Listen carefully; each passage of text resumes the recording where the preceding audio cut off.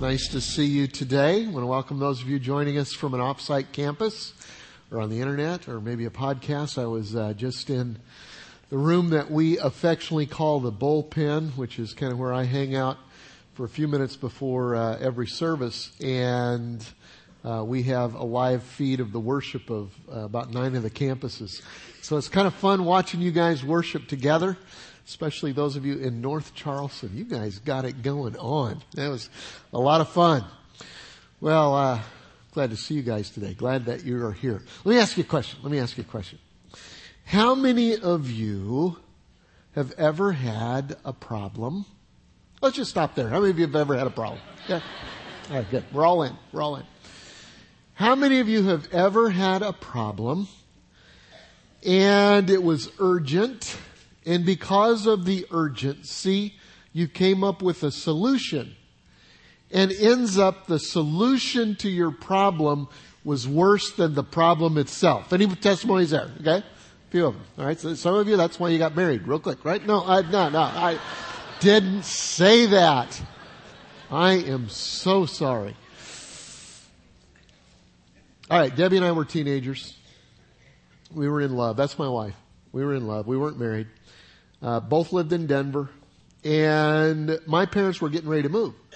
And so we were cleaning up the house. We're going to sell the house. We've got showings of the house, and we painted the walls, all that kind of stuff. So Debbie and I were having a date, and our date was babysitting my little brother, Chris. And Mom and Dad were at the church. He's a pastor, and they were at the church doing something. I don't know what they were doing. So anyway, we're watching TV. Chris goes in the other room and he spills a can of paint on the carpet. New house, or actually house we're getting ready to sell.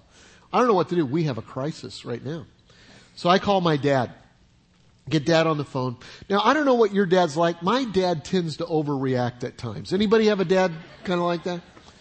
So I explained calmly the situation and I said, Dad, what should we do? To which Dad replied, you might as well rip it up and burn it. Boom. Slam the phone down. So I'm left to my own devices. I've got to fix this. This is urgent. Dad will come home. I'm in trouble. What do? I have no idea. I had no idea what paint's made out of. I had no idea how you clean up paint off of a carpet. I did know that my mother is a clean freak, okay? She had one of these cleaning demons. Anybody like that? You know, you gotta clean everything. And so Mom always, when she cleaned, she always used this right here. Pine Sol. Pine Sol will do anything. So I ran to the cabinet and got a bottle of Pine Sol about like this. I thought lots of paint, lots of Pine Sol. We dumped the whole thing onto the paint. About that time, my father came in and saw what was going on, and I won't tell you what he did, but anyway, what ended up is they dumped a bunch of water on the paint because paint is what? Water soluble. So, good news. We got all of the paint out of the carpet. Not as good a news is that the Pine Sol faded the color out of the carpet. Okay? So, the solution was worse than the problem. Top that story, will you? Well, we're going to study Acts chapter 6. In fact, we're kind of concluding a mini series, just kind of a little 6-week series on the first 6 chapters of Acts. And we're going to move on to another mini series, Acts 7 through 11. We'll tell you about that later. And in this series, been kind of, it's been kind of fun because it's the beginning of the church. It starts with one. It started with Jesus, who died for our sin, who rose again, proving that he was God. And then he left to be ever our intercessor with the Father, and he left the Holy Spirit with the church, and that's the beginning of the church. And we studied that in Acts chapter 1 and Acts chapter 2, and said, be filled with the Holy Spirit. We've talked a little bit about that. And then the church encounters some issues, some problems, both from outside and from inside. And in this chapter, this week in Acts chapter 6, they hit another potential problem in this brand new church, and almost choose a solution that could have been worse than the problem, which would have sidetracked the church, and we might not have what we have here today. And so I want to study it, and here's what I want to do. As we study it, I want you to think about, in your life right now, maybe a challenge. Might be a personal challenge, might be a business, might be on a team that you play on or a team that you lead. It could be in a ministry area. It might be something that keeps you awake at night right now. Okay? It's a challenge. It's a problem. How do you handle that? And what if you chose the wrong solution that ultimately became worse than the problem? How can you avoid that? Well, I want to apply that toward the end of the message. I want to study how the New Testament church handled it. If you have a Bible, read along with us. If not, there is in your bulletin, there are some notes there. And let's start at Acts chapter 6 and verse 1. It says this: as the believers rapidly multiplied, there were rumblings of discontent. This is the New Testament church. This is full of the Holy Spirit. And yet there are problems. Here's the principle. When the church grows, it's not always pretty. When the church grows, it's not always pretty. In fact, this New Testament church, in this chapter we studied last week, you have Ananias and Sapphira who died during the offering because of wrong motives. And they're members of the church. In Acts chapter 8 that we'll study in a couple of weeks, there's this magician and kind of a sleight of hand artist, and he gets saved and he joins the church and he's baptized. It says specifically he's baptized into the church. He's a member of the church. And he comes to some of the leaders of the church and he tries to buy the ability to convey the Holy Spirit because he wants to make profit on that. This is a guy in the church. People come with their agendas from time to time. I mean, I've been around a long time. We've had some issues here. I remember when I think we were building this building right here, this part of it. And, people were collecting together their money. Little kids were putting, coins in little piggy banks to help, and people were making sacrifices and committing. And a guy called me and he said, I want to talk to you about a commitment that I'm going to make. And I said, okay. So he comes in and we sit down and we talk. And he said, I want to make a significant commitment to the building fund. I thought, well, that's great. I mean, its significance is different for everybody, but that's good. But I began to sense that there was more than what met the surface here. That this guy actually kind of wanted to use his gift to the building fund to kind of buy influence, to be able to influence some things. And I'm just thinking that, and it becomes pretty obvious to me. And finally, the guy writes a check, 6 figures. Say 6 figures together. 6 figures. 6 figures will sometimes take your breath away. It's like, wow. And so he writes it and he slides a 6-figure check across my desk. But I can almost supernaturally see the strings attached coming out from the check. And I don't know what to do. And I'm thinking, we need the money. That's great. It was a gut check, and I took the check and I slid it slowly back across the table, hoping that I was doing the right thing. You know what I mean? And I said, you know what? Your money doesn't buy you any more here than a single mother who, saved up and gave $10, $20, $50 to the building fund. That's not how we play here. It was messy. Another time during a Christmas Eve service, we were having Christmas Eve at the Masonic Temple. Can you say mistake? Let's say mistake together. Mistake. Okay, so we're having Christmas Eve at the Masonic Temple. It's raining like crazy. People are coming in, and it's hundreds and hundreds of people. Biggest crowd we've ever had to that point.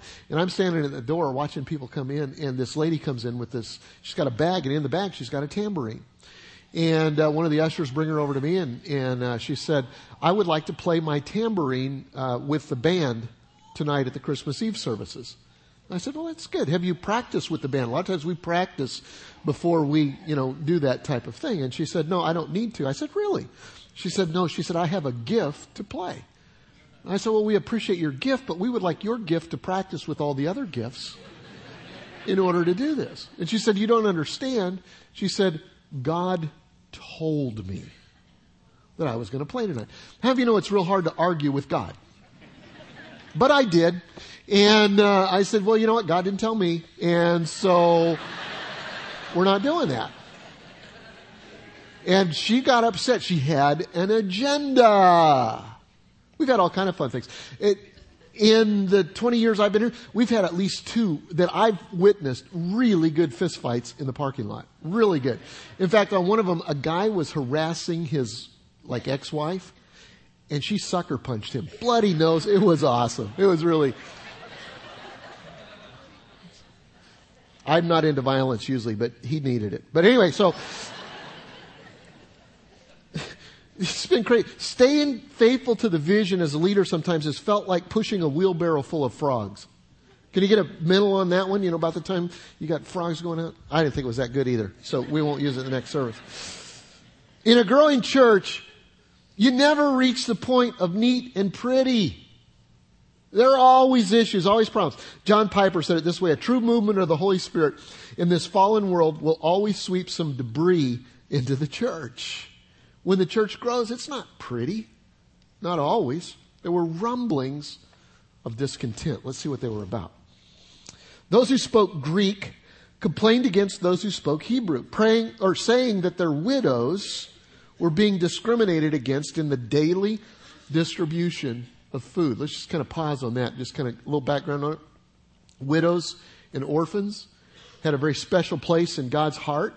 In the Old Testament, in Isaiah, he says that he is a father to the fatherless and he's a defender of the widows. In this patriarchal culture, if you were widowed, you're the poor of the poor because women couldn't make a living and depended on her husband. And if her husband died, then she needed to depend on her family. And if her family didn't take care of her, sometimes the government had some things. But the church and the synagogue kind of became the safety net for widows who fell through the cracks. And there was a regular distribution of qualified widows. You can read in 1 Timothy about who's qualified, who's not, and all this kind of stuff. But they had a kind of a social justice within the church reaching out to the poor and the widows. And in this case, the Greek widows, some of their Greek friends who had come to know Jesus, felt like that they were being discriminated against. That wasn't their home. They didn't have family there, and yet they were living there. They didn't understand the language. Maybe they didn't, just a lot of things. It's a multicultural church, and so there are just a lot of issues, a lot of stuff going on. And so there were rumblings about what was happening.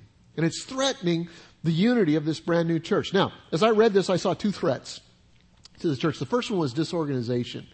Disorganization. The success of the gospel. As they preach the gospel, hundreds and thousands even at a time are being added. So the success of the gospel leads to an overload for the apostles in their administrative skills. Now that happened fairly early on for us here at Seacoast. We outgrew my administrative capacities on day 2. Okay, day 2 of the church. I do not have very many administrative capacities. Church, we've told the story before. The first week we had a lot more people than we thought were going to be here. And then it kind of leveled out after that. And I called one of my friends from Denver who was in ministry after the first week, and I said, Terry, you got to come help me. And so Terry moved his family out here to help. And here was the problem: is Terry was just like me. How do you know you like hanging out with people like you? I thought, well, we need more people like me, to kind of help with this thing. And he didn't have any administrative gifts either. Both of us were mess makers, not detail people. Anybody else normal like that in here? Okay. All right. The only kind of detail person that we had around us was my wife.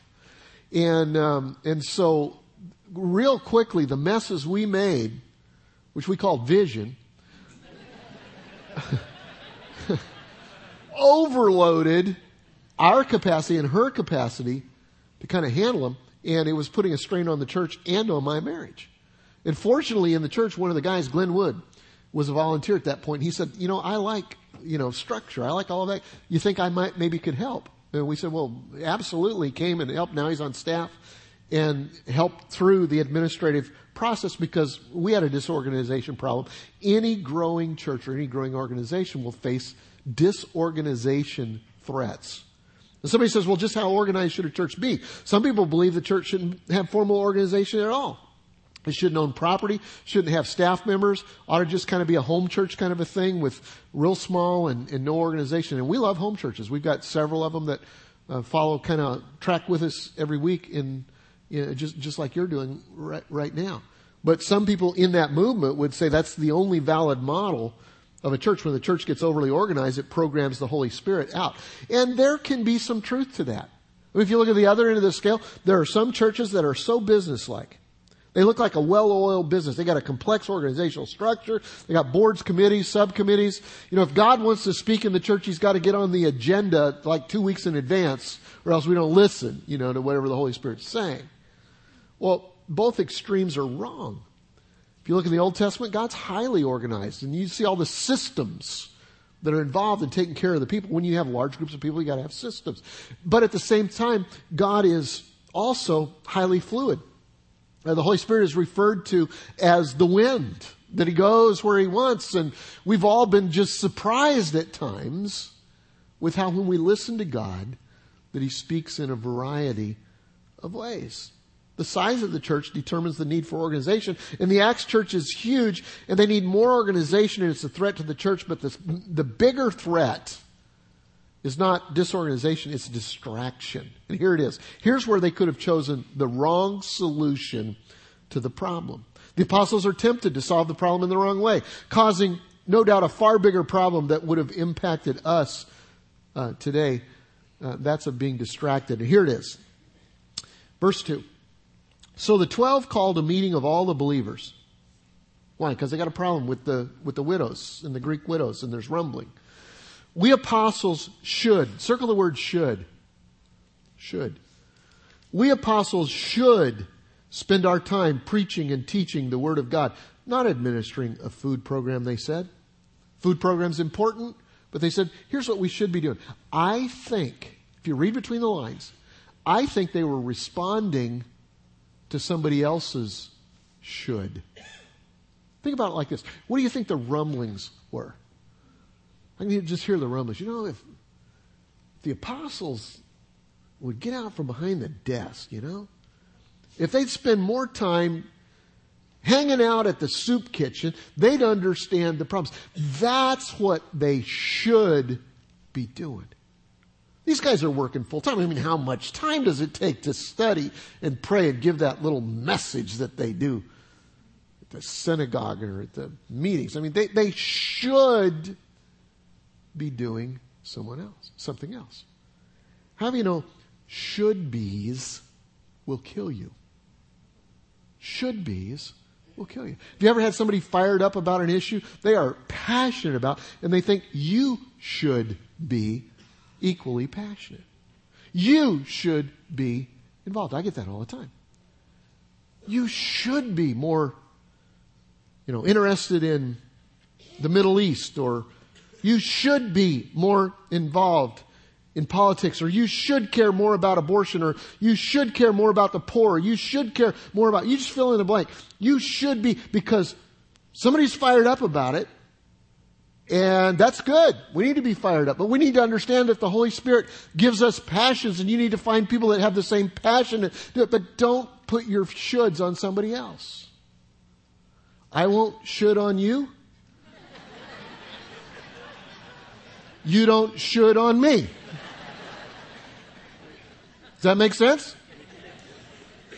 And so the apostles, I did not say that, okay?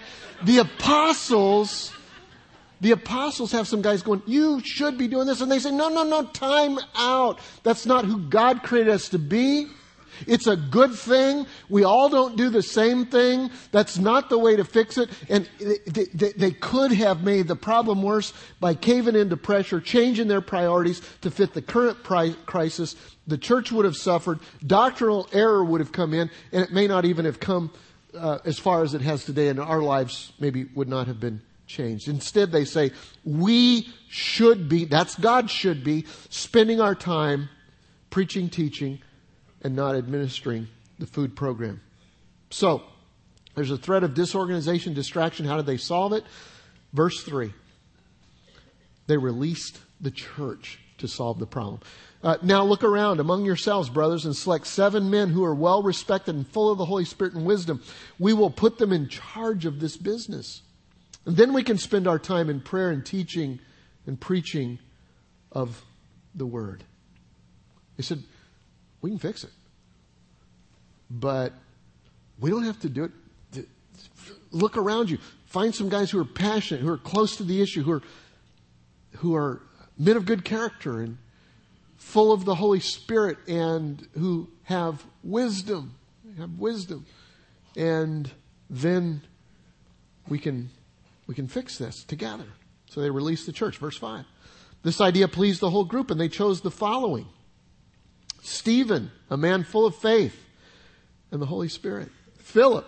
You're going to hear about Stephen and Philip in other roles as we go on through Acts. And then they name 5 other guys that I cannot for the life of me pronounce their name, but they're good guys, great guys. And they're full of good character, full of the Holy Spirit, full of wisdom. How many of you know you need all 3 of those? All 3 of those. Because how many of you know people who are full of character and full of the Holy Spirit and they're just weird? Okay, anybody know anybody like this? So you got to have wisdom too. Got to have all of that, all of it together. They're men who are ready.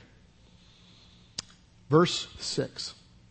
These 7 were presented to the apostles who prayed for them as they laid their hands on them. It's kind of like a conveying, you're going to do this part. We have this mission together. Our role isn't more important than your role. All the roles are important, but we don't need to be doing all the roles individually. This is what you're gifted. This is what you're called to. We're going to lay hands on you, and we're going to do this all together. And God's message was preached in ever-widening circles. The number of believers greatly increased in Jerusalem. And many of the Jewish priests were converted too. It's interesting. They solved the problem in the right way.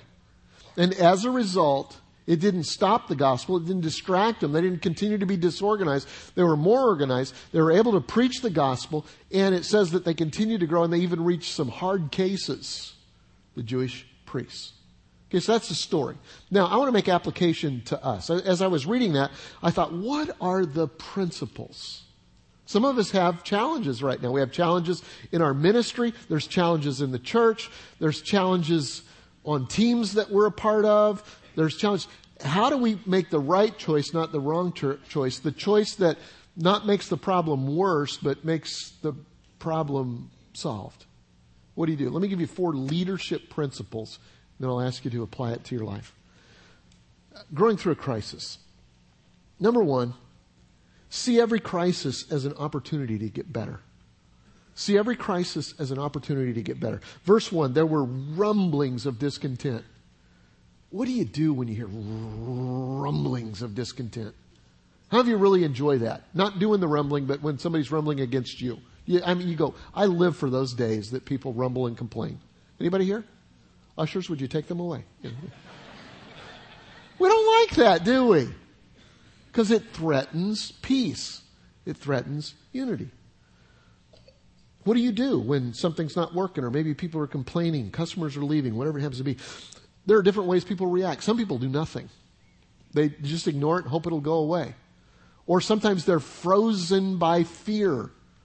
This is the end, worst case scenario. And they do nothing. Other people shoot the messenger. Do you know anybody like that? You don't want to bring bad news to the boss because the boss will shoot you. You know, there's a culture and a climate that says the beatings will continue until the morale increases. You know, that type of a thing. Some people are like that. Some people rush to a knee-jerk reaction. They make things worse. Other people quit. I didn't sign up for this. This is too stressful for me. Problem comes, they quit. The apostles didn't do any of those. In fact,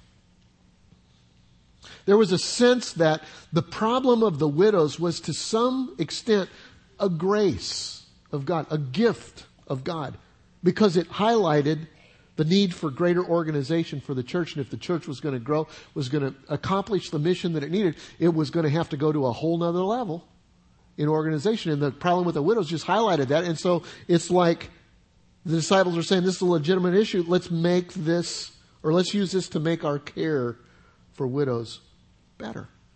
When you're faced with a problem, usually it's an opportunity to grow and to get better. I met with a businessman that's a friend of mine recently, a few months ago. And we're having lunch and we're going to talk about something else. And so I just asked him, I said, how's business? And I could tell by the look on his face that I had asked the wrong question. This is not going to help lunch or dinner or whatever it happened to be at all. I said, I'm sorry, we don't have to talk about that. He said, no, we should. He said, business is terrible. He said, it's just falling off the table right now. And I said, well, it's the economy. He said, well, it's more than that. It's more than that. It's just like morale is bad. He said, our very best person quit. He said, I don't know what I'm going to do. So we talked about it for a few minutes. And I kind of felt like Peter and John when they were going out from the temple, and a guy said, could I have some silver and gold? And they said, well, we don't have any money, but what we have, we'll give you. And I was like, I don't have business advice, but what I have, I'll give you. Let's just pray. And so we prayed about it. And so we met a few weeks later. And I said, well, how is that problem? And he said, you know what? He said, it's the best thing that ever happened to us. He said, if we'd have continued like we were, I think we would be closed by now. But he said, it forced me to take a look at how we were operating. And we had people in the wrong place. And I brought in a manager who knows how to manage, who's not just like me. And he was a mess maker too, visionary. And he said, my top performer came back. This person said, I like the people here. I just couldn't live with the chaos. And he said, things are good. So whether it's in the church or our families or business or wherever it happens to be, every crisis is an opportunity to get better. And the quicker you see it that way, the sooner that you can move ahead toward a solution. Second lesson I learned in here, a way to react during a crisis is spend your time doing what you're good at and you're called to. Spend your time doing what you're good at and you're called to. They said we should spend our time preaching and teaching, not administering a food program. I met a pastor recently for lunch. I do that quite a bit. I love it. Guys will call and say, could I have a few minutes? And I'll say, if you'll buy my lunch, you can have an hour. Because that's my spiritual gift. Eating. If you have the gift of paying for lunch or cooking, we can get along. We can do our thing.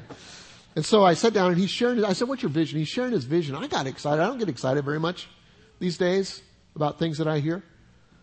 I got totally excited. I thought, this is awesome. I thought, I should have thought of this. This is incredible. And then I began to think, I should be doing this. I should. I wasn't taking somebody else's should. I was laying my own should on myself. It was terrible. I'm feeling about this big. And then I began to think, no. God created this guy. God created me. God created him with personality, gifts, talents, passions that he has. And he's just leaning into them. He's just leaning into who God created him to be. If I lean into who God created him to be, it won't work for me. Because God doesn't want me to be like him. God wants me to be like me. In fact, God wants me to be the best me that I can be by being not my effort, but by being filled with his Holy Spirit. Just by following him and listening to him and responding to him. Who's God created you to be? Take some time figuring that out. What are you good at? What brings a sense of fulfillment? What do other people say?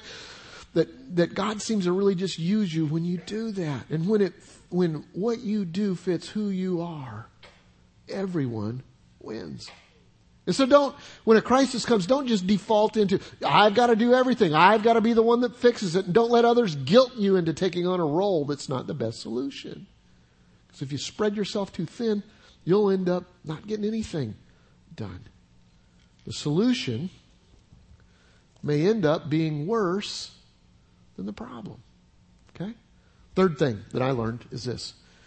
Choose the right people to tackle the problem. That's so big in this passage. He says what? He says select 7 men.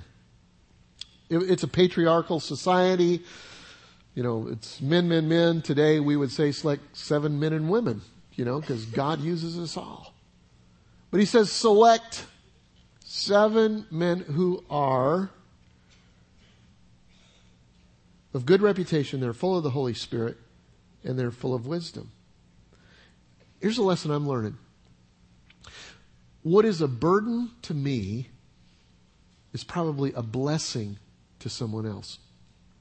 What is a burden to me? When I feel like I'm overloaded, I just can't take on one more thing, and here's another responsibility. Well, you know what? What is a burden to me? It may very well be a blessing to someone else.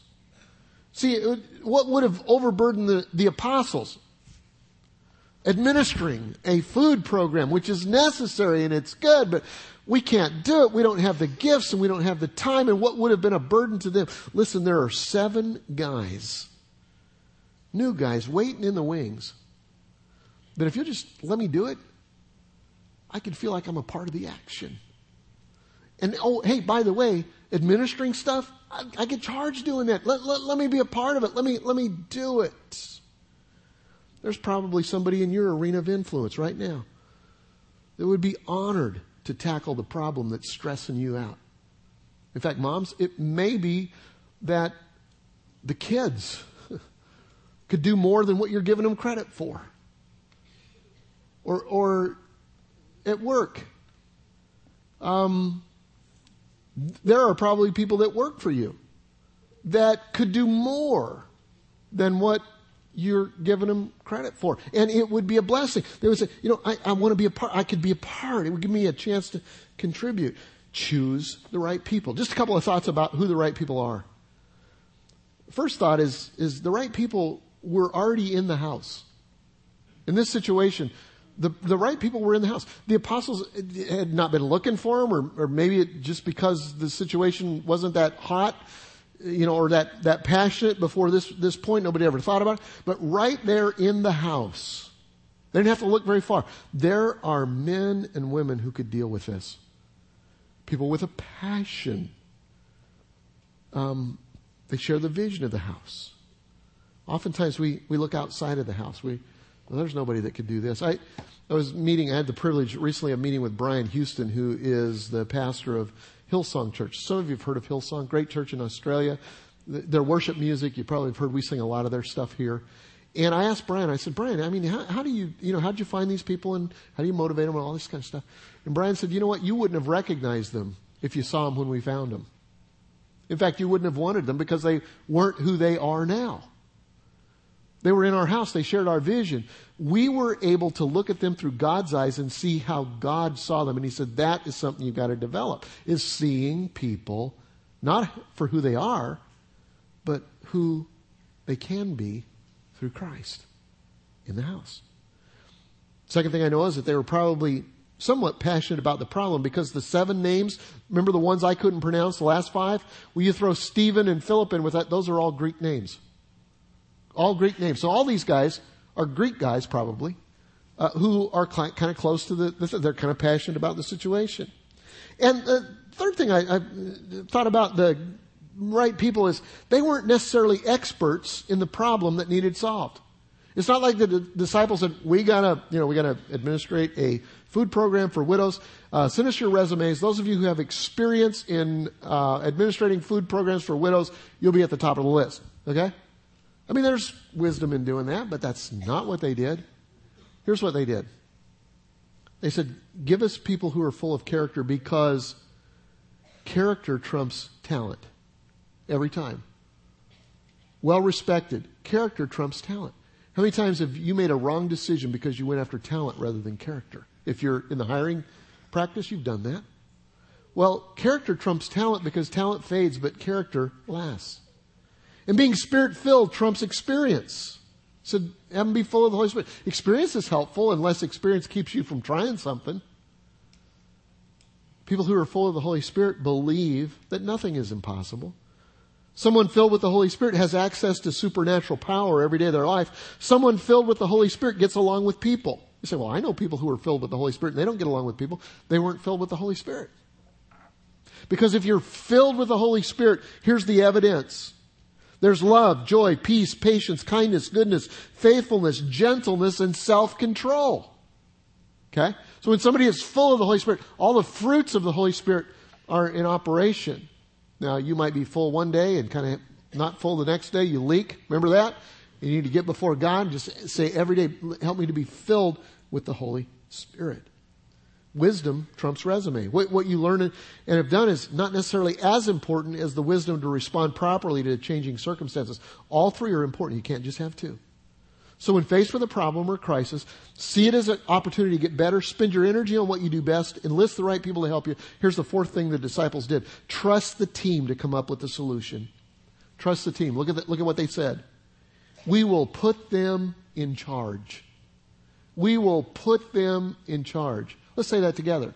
We will put them in charge. What does that convey? Trust. Trust. What do you do when you don't trust somebody? You micromanage them, right? You tell them exactly how you want it done. You check on them every 5 minutes. What does that do? That devalues them. Let me tell you two things that would have done in the church. If they would have micromanaged what was going on rather than trusting the people that they had and let them do it, it would have taken the apostles away from what was important for them and ultimately what was important for the church. Because they would have, instead of been doing that, they would have been micromanaging this over here. And the second thing it would have done, it would have discouraged the people, the 7 guys that stepped up. And they would not have been able to come up with a solution. Because sometimes we feel like when we're delegating something, whether that's as a parent or whether that's as a ministry leader or a work person or whatever it happens to be, we feel like, hey, we know the right way. We know ours is the only way. And guess what? There are smart people out there that might have a better solution to whatever the problem is. They said, we will let you do the work. We will put them in charge. Comes down to trust. Either you trust them or you don't. If you trust the people you have or get people you can trust. But let them go. Let them do it. The results? Verse 7, God's message was preached in ever-widening circles, and the number of believers greatly increased in Jerusalem, and many of the Jewish priests were converted also. So that's the message. You may be facing a challenge right now, a problem right now, maybe in ministry, like I said, family, team, personally, whatever it is. Let's learn from God's Word. See every challenge and every opportunity as an opportunity to grow. Be willing to be clear about who God has called you to be. Pick the right people and then release them to solve the problem. Let's pray. Father, I thank you today for your word. I thank you for the practicality of just tracking with you and learning from you and seeing how all through Scripture the people are normal, they're real, they're just like us. Same problems, same issues. Lord, most of all, I thank you for caring enough about us, to love us, to send Jesus Christ, to die for us with all of our issues. And then not just to leave us there, but to empower us by the Holy Spirit. God, I pray that in the next few moments that we would be more Spirit empowered. We would be honest about our issues and where we are. And Lord, that you would transform us by the work of the Spirit into the people that you desire for us to be. In your name we pray. Amen.